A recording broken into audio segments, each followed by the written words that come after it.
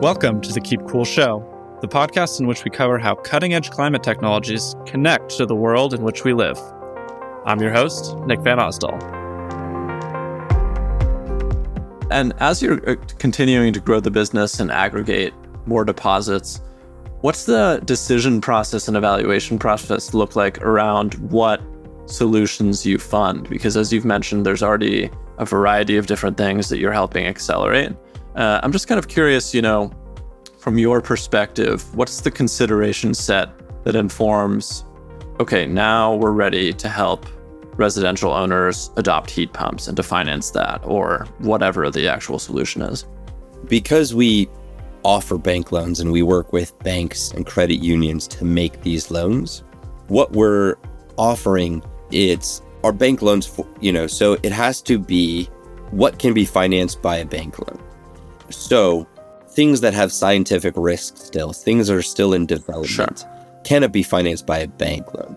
Direct air capture, large utility scale projects, new nuclear, you can't get a small modular reactor for your backyard for $35,000, $50,000, $100,000. Maybe in 50 years, we'll see. Right, exactly. So it's just like a little, toaster sized SMR that's like your own battery backup, or it's a micro reactor for your neighborhood.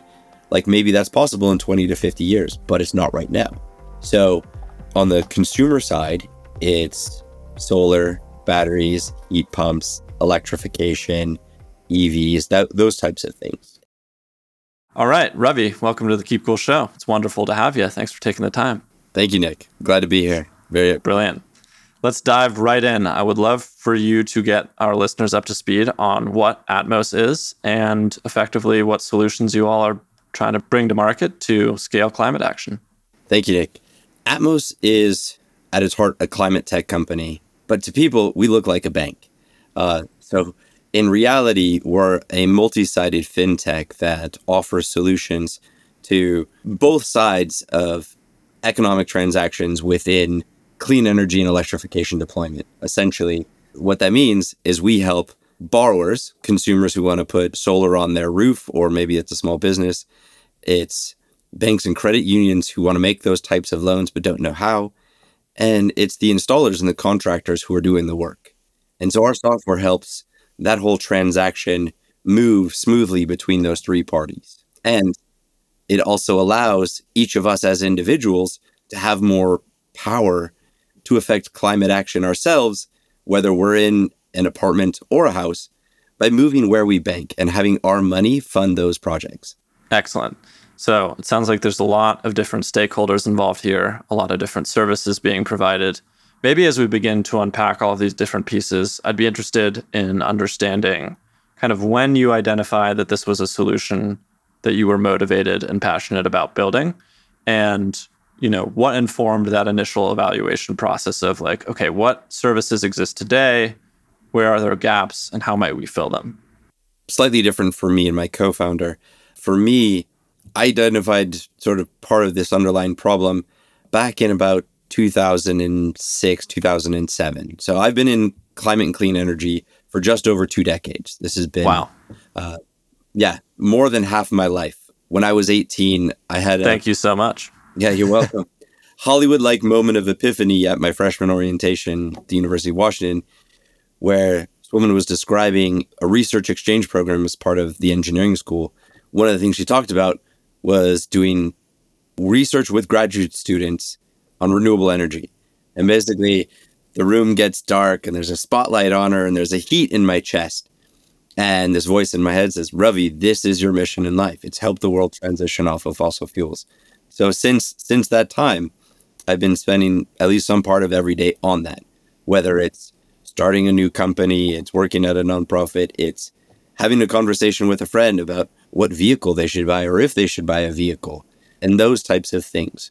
And so that first, seeing the problem around finance was actually being turned down for a great project. So the investors that backed a biodiesel startup that I had, when we closed the biodiesel company because of the market was bombing, we started looking at what else could we do. And I was like, here's an amazing project. Or, hey, we could do biodiesel using waste grease, but it was 1/5 the size of what we wanted to do originally. And they're like, oh, the numbers don't, it's like, it's not big enough. Sure. Yeah. And so I was like, wait, but it's profitable. We can do this. And they're like, no, but here's this. And so that's when I learned about sort of the demands of different capital for scale of returns and just the amount of capital they might have to put into something in order for it to make sense. So I worked on the deployment side up until about 2015. And at that point, the Department of Energy's Sunshot program has been going for a couple of years at that point. And the Sunshot program was, the initial goal was to get solar down to $1 per watt installed by 2030. And at the utility level, we reached that in 2017. It was, amazing what they did. Residential has not fallen at a similar pace, and that's primarily because of soft costs. The soft costs, meaning not the hardware.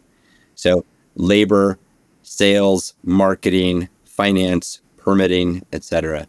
And so in 2015, I went to this event that they were holding, and I'd been noodling on a whole bunch of different things. And I pitched them an idea on using bank mortgages to finance solar and using that specific event to overcome some psychological barriers that consumers have to borrowing money. And so got into the DOE Sunshot program at that time and started working on this idea of using bank mortgages and HELOCs and equity capital to finance solar and electrification. So anyway, market was doing this. People can't see this, so the market was climbing. And then 2017, there was a trade case filed. So then the solar coaster peaked and started going down again. So then venture funding dried up for new solar startups. Got it. So kind of shelved the idea for a few years. I was, had some other things going on, consulting other projects within the startup space, the climate tech startup space.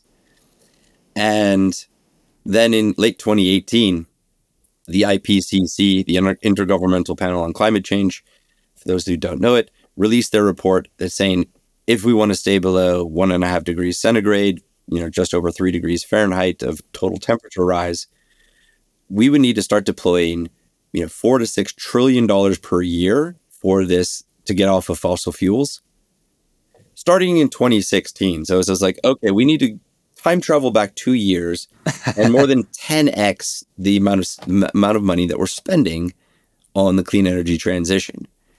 And I was like, dang. I was like, well, I can't do time travel, but I know how to work on the capital side. It's like, this is something that I've just been thinking about.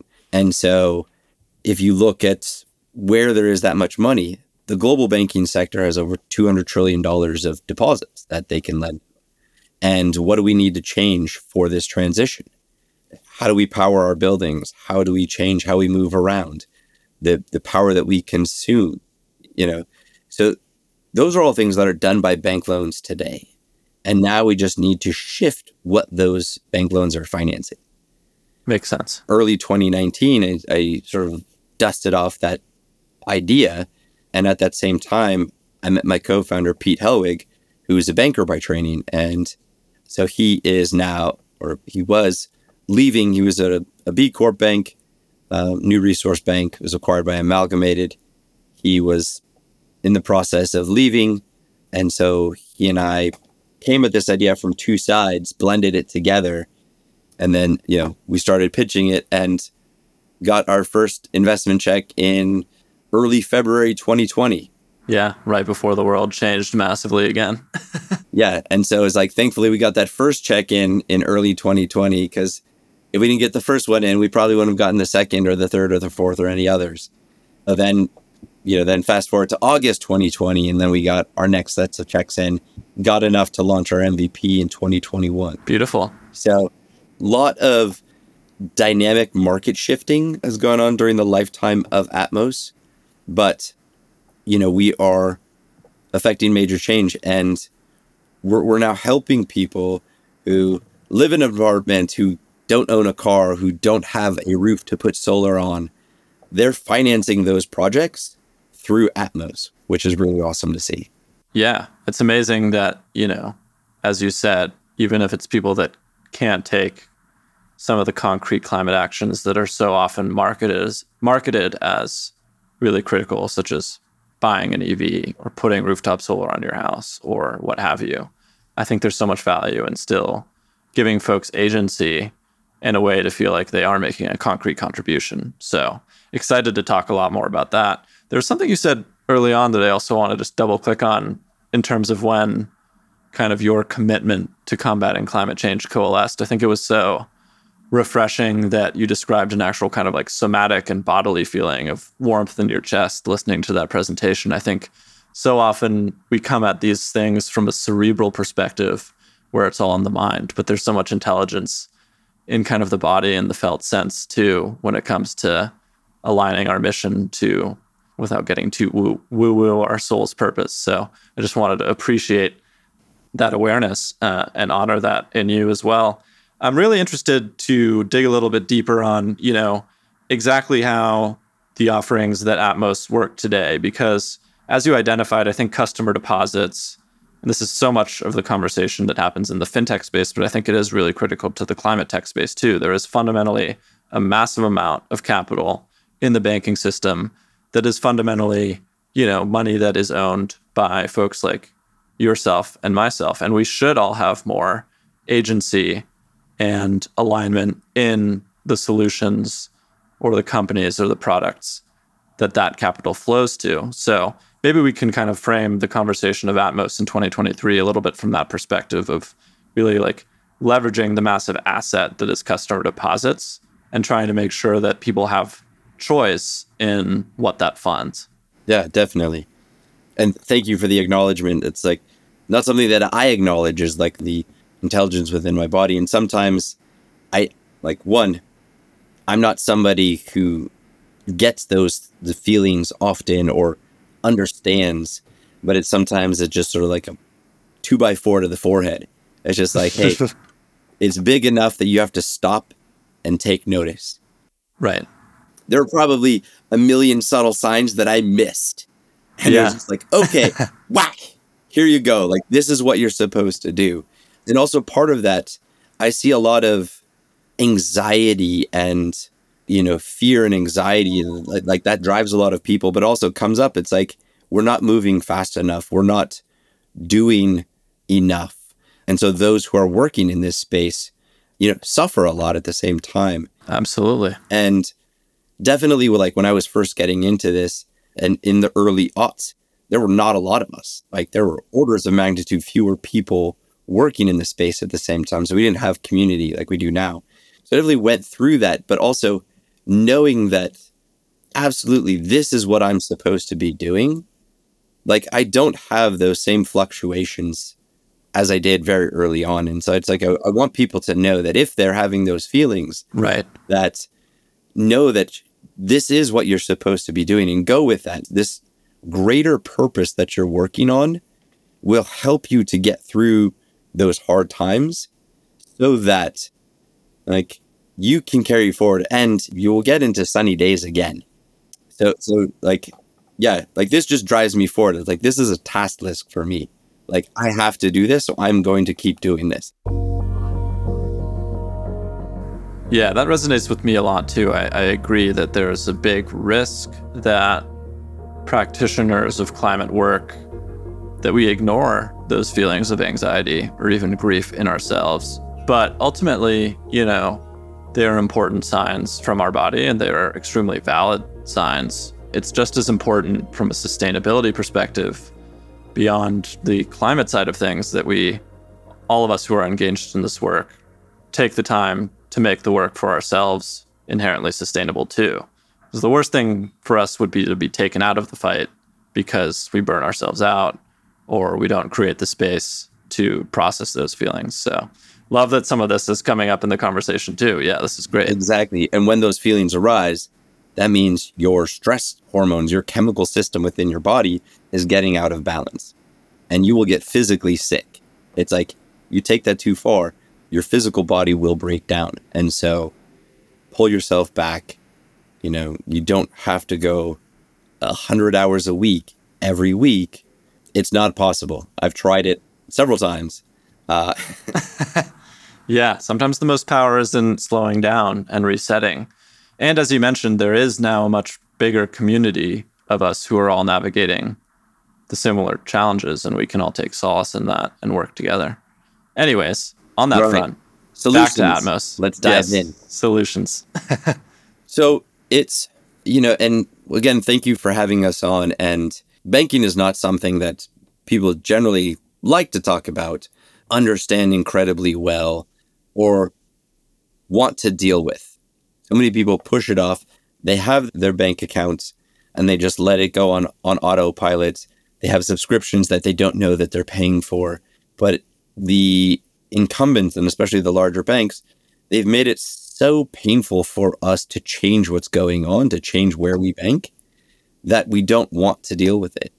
And so even if we offer an easy solution for that switch, psychologically, we're sort of stuck in what we have.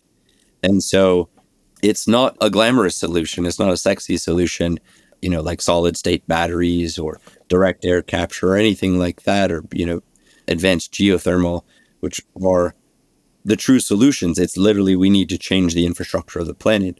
But there are these massive levers. And that's what I was searching for as an engineer, is what I call my Archimedes lever. Give me a lever long enough and firm ground to stand upon, and I can move the world. As Archimedes' famous line.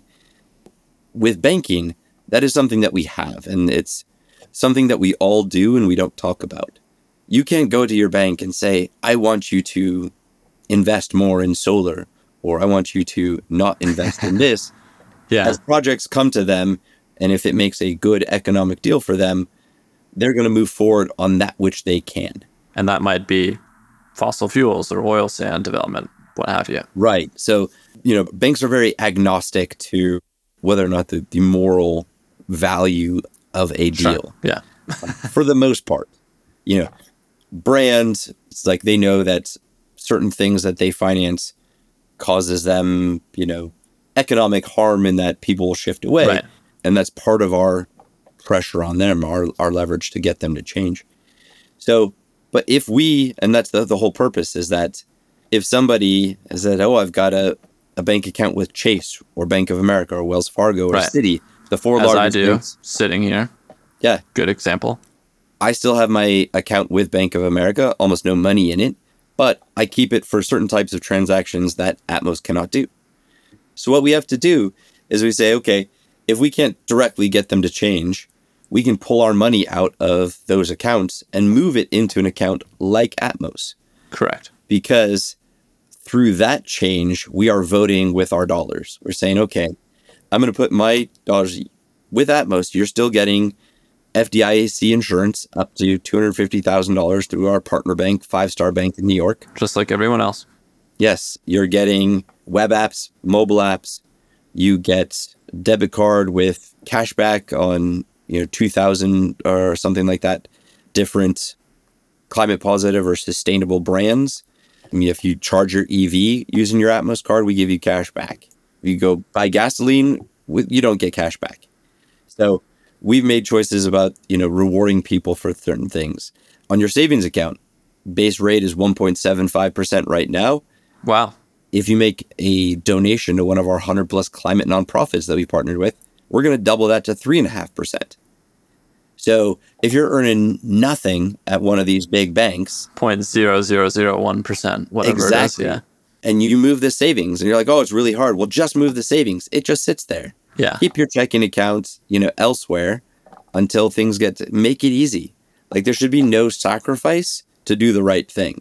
So we pay you more, we give you good features, we give you the technology, and then you can be satisfied knowing that 100% of your money is funding this transition. Right. So it's how do we make these unsexy things no sacrifice? We turn them sex, like the unsexy into sexy. It's like Tesla took what was essentially, revamped Ford Focuses with a bunch of lead acid batteries. Like those were like, the EVs of the time. It was a bunch of DIY because none of the incumbents wanted to do it. Right. They came in and said, how do we make a car that people want that's electric. Right. And so that's what they built, and they've Right. changed the industry. So how do we build a bank account that people want that's changing the world? That's what we're doing. So we've got consumer accounts now. We're working on our commercial accounts. So those will be coming out soon as well. So if you're a climate tech startup, if you're a small business that's, B Corp or working in this space, a podcast, you can move your accounts to Atmos and have that money do what you do every day.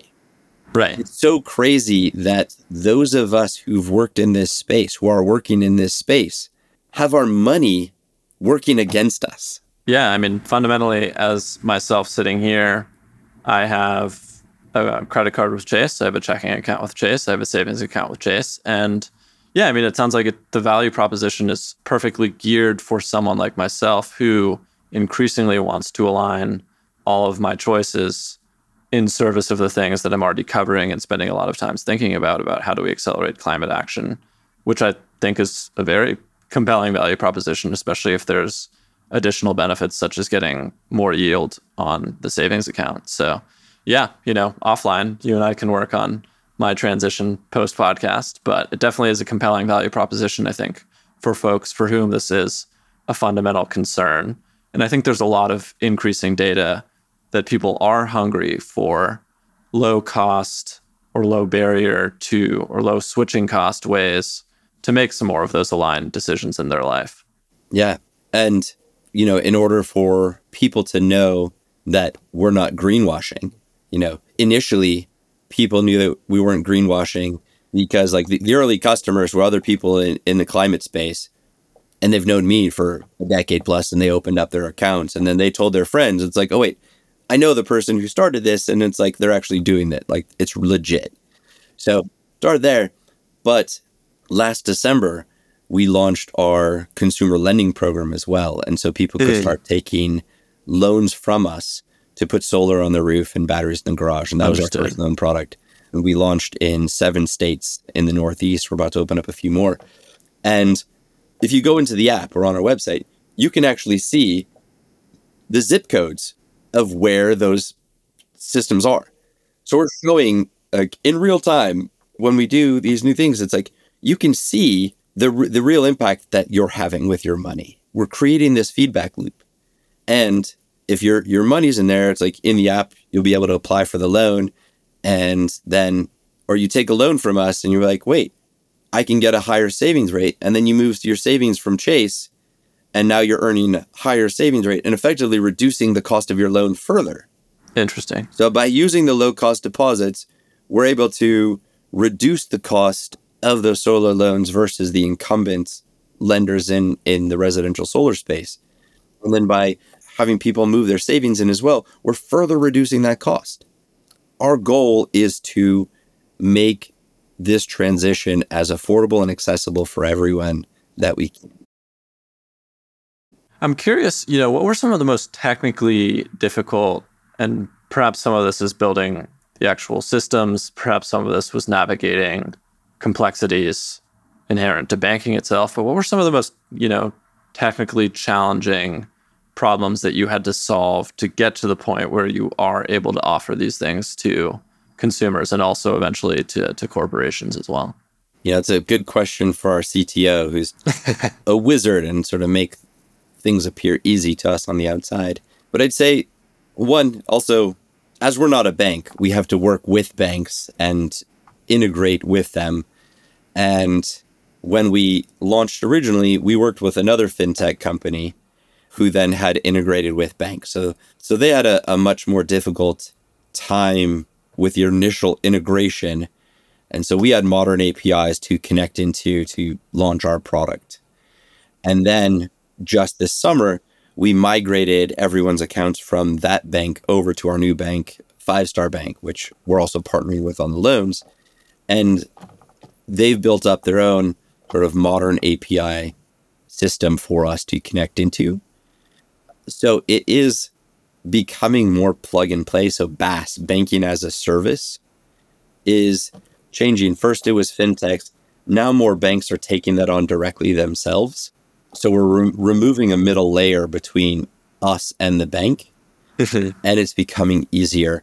So there are several technical challenges. One on our cashback program is that the classification of all of these different transactions and businesses can change. From Patagonia, for instance, there may be a different classification or identifier for one store from another versus the online store. Yeah. And so we're constantly having to reclassify, add more things there. So it's not, super technically, there's simple ways to solve this, which are more human intensive, and then, add in more complexity there. The security side is definitely not something that I was aware of until I got into finance. I was like, everybody that wants to join our accounts wants to save the world like we do. Yeah. I saw somebody post recently in fintech that basically everyone who joins fintech, they should know that your first customers are going to be fraudsters because they find out about new fintech companies first. Interesting. The marketing within the fraud community is way better than within the general customer populace. So you have to be really careful. And so the rose-colored glasses were smashed very early on. And so we went very tight on security very quickly. So we added a lot of friction to make sure that our customers were safe. But that's okay because our customers are coming from either small community banks or large banks, both of which have a lot of friction within their processes. And so it's not like they were going from a modern tech solution to us. So those were some really interesting things. And that's, security is ongoing forever. Yeah, that's always going to be an arms race of sorts. Exactly. Another interesting challenge that we're working on, and that we're getting outreach and support from our own customers, many of which are, PhD energy scientists and so forth, is the measurement and verification of the impact and how this goes. And so how do we constantly improve how we're reporting on, tracking, and then displaying that information? So as an engineer, somebody coming from the deployment side, this is what I love a lot more is this side of it. And so as we grow, we'll be able to actually show much more on the 24/7 impact that's having. It's like, hey, here's what it's doing. And as the loan draws down, it's just sort of changing. And here's the impact of the changing asset base. And as we add in heat pumps and solar and EVs and battery storage and different products, they're all going to have an effect different times of the day and different times of the year.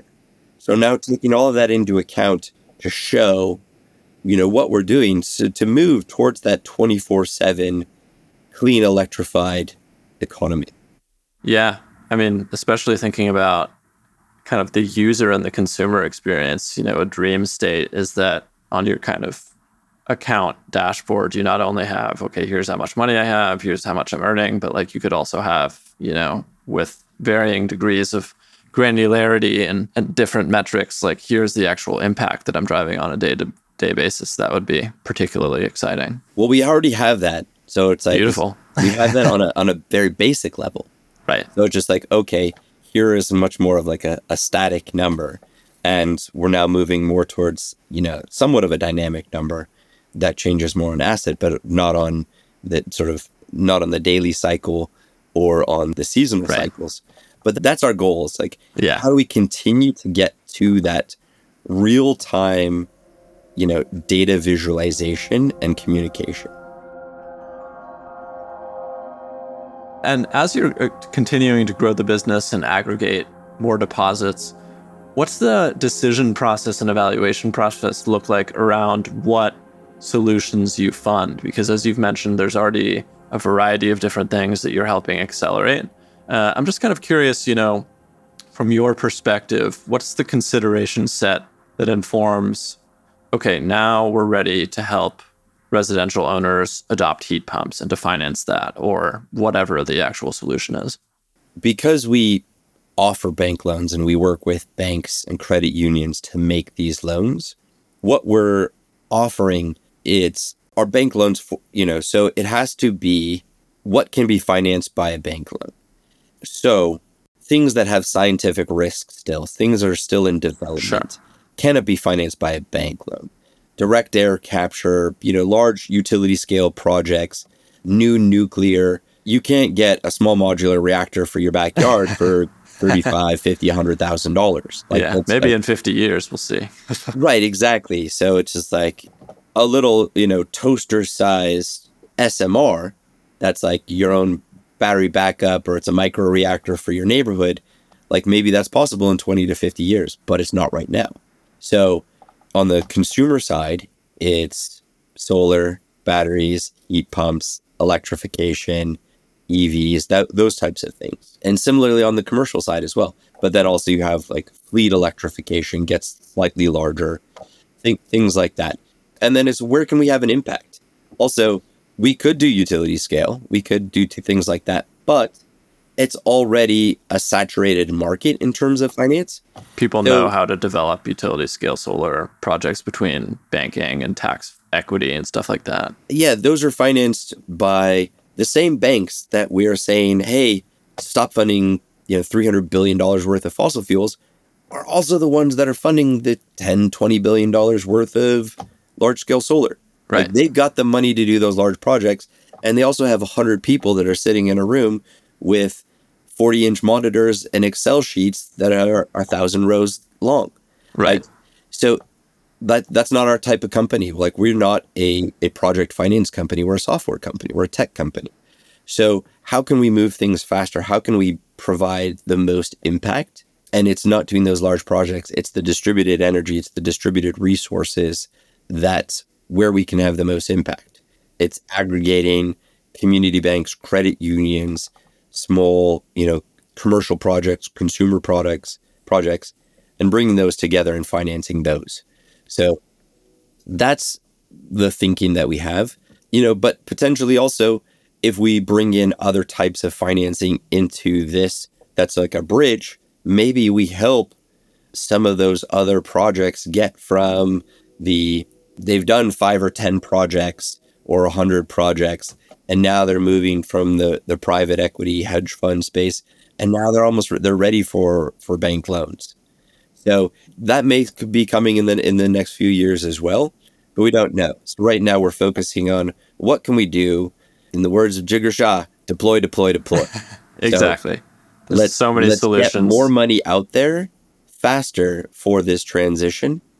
And so how we're doing that is through smaller projects using software.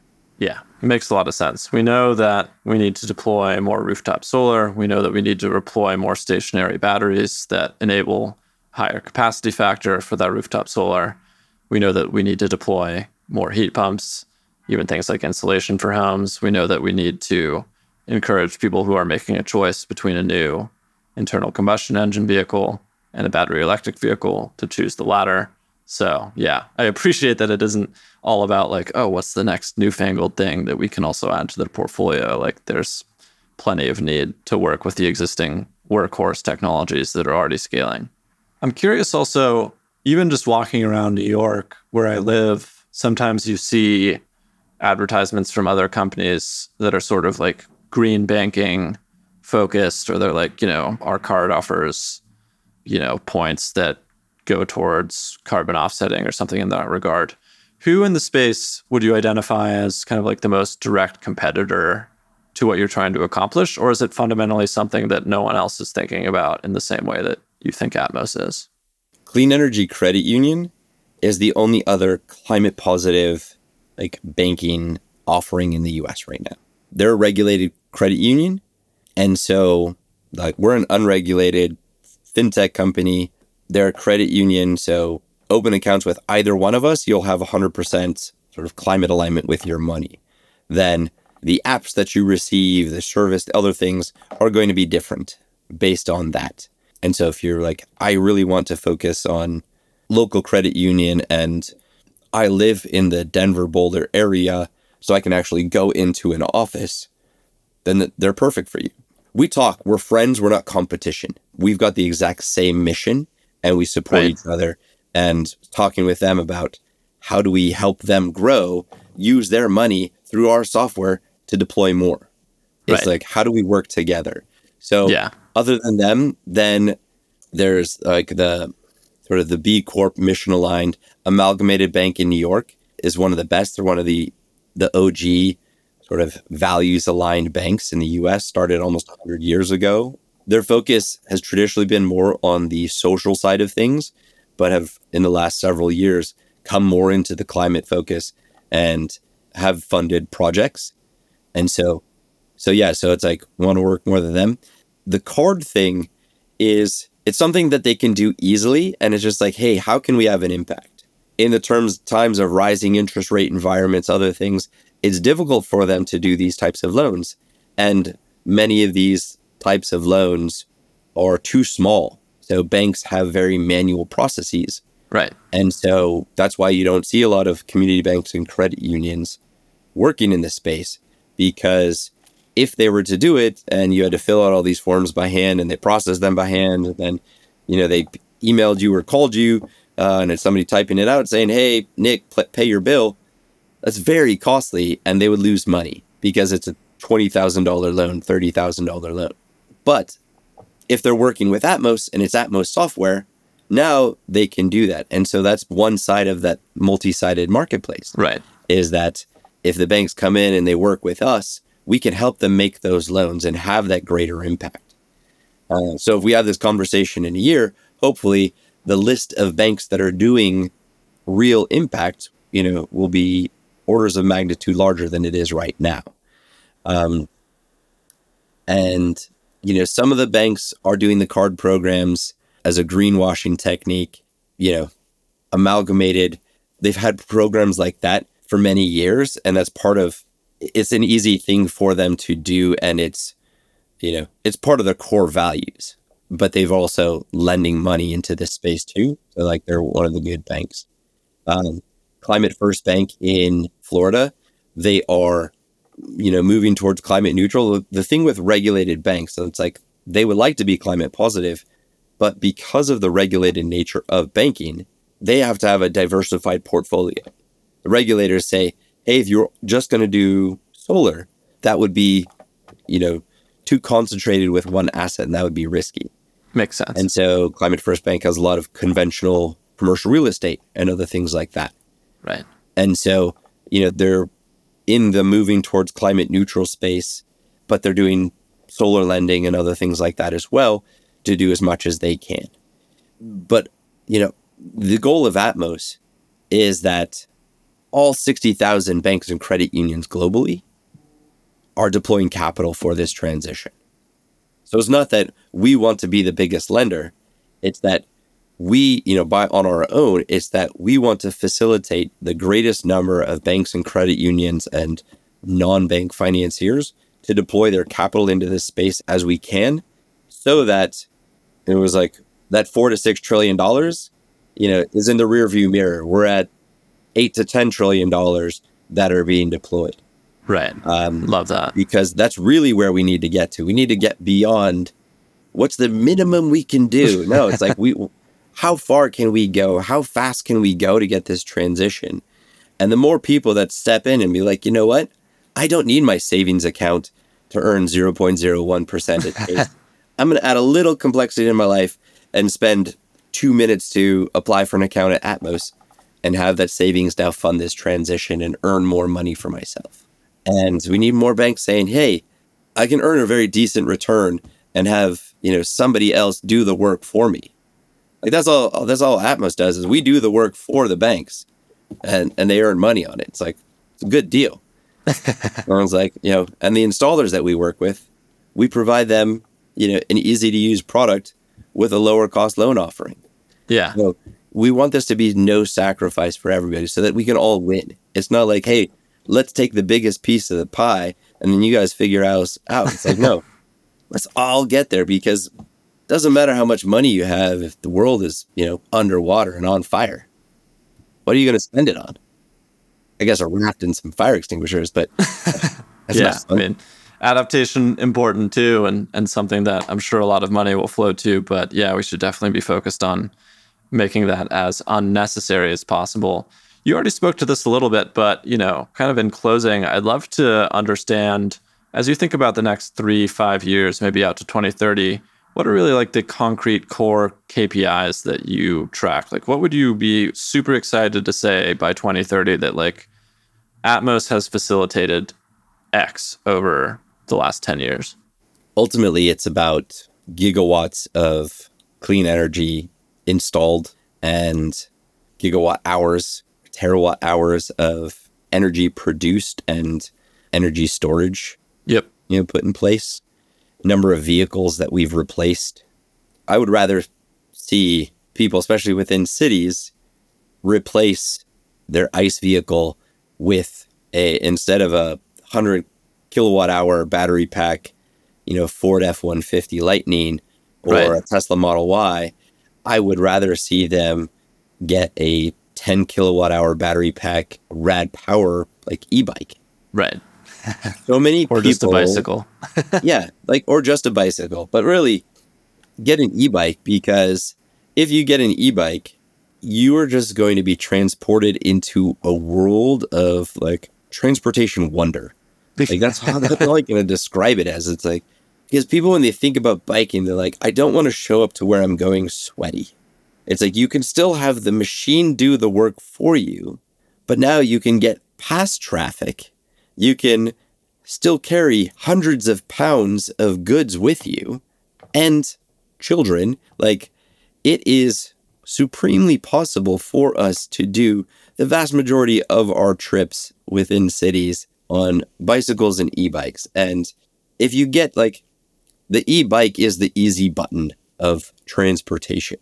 And so I would love to see that. It's, most people are thinking about switching 1-to-1 ICE vehicle for electric vehicle.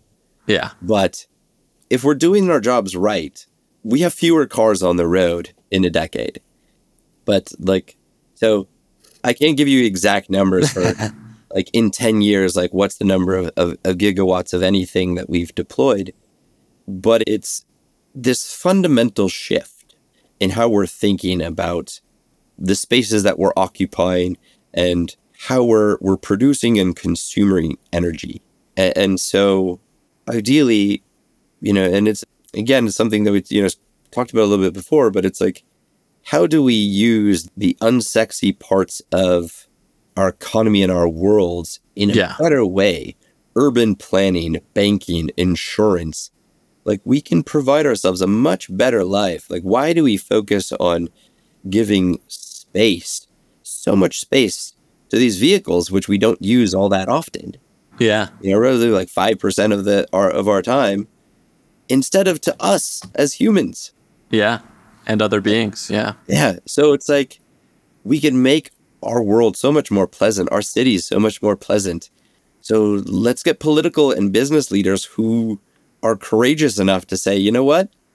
Let's pedestrianize that city, that city block. Let's make this offering. Let's switch how we do business and how we operate. And I hope that Atmos is a leader in that space. Right. And show that it can be done. So ultimately, that's what I would like to see happen in 10 years.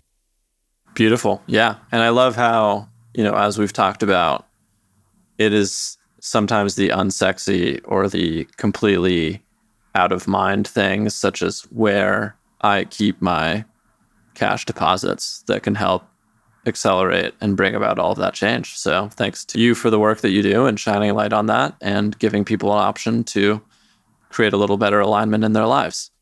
Nick, thank you so much for having me on and having this discussion. It was a great pleasure. Yeah. To close on a CTA, just to make it abundantly clear for people that would be interested in potentially checking out Atmos and or just following your work and where you share your opinions, where are some good places for folks to navigate to after listening? Easiest, if you want to join Atmos, you go to joinatmos.com, ATMOS. And same thing, social media, or mostly Join Atmos or Atmos Financial. And Ravi Mikkelson, it's a Sanskrit first name, Danish last name. So it's literally 1 out of 9 billion or however many we are on this planet now. So it's very easy to find. That's usually my handle on social media, Twitter, LinkedIn, Blue Sky. I'll make sure all of that is in the show notes as well. And yeah, thanks again for your time. And I'm sure that we'll chat again in 6 months' time or a year, and we can check in on progress being made. And I am going to make a commitment to open up an account with you all after this, because I've been plotting that change for a while from Chase. So excited about that. Sounds great, Nick. Yeah, let's help everyone to keep it cool. Yeah, brilliant. Thanks so much. We'll chat soon. Thanks for tuning in. So you don't miss the next episode on another cutting-edge climate tech, make sure to subscribe on Spotify, Apple, Google, or wherever it is that you get your podcasts. And to get even deeper, you can sign up for my newsletter on workweek.com. We'll see you soon.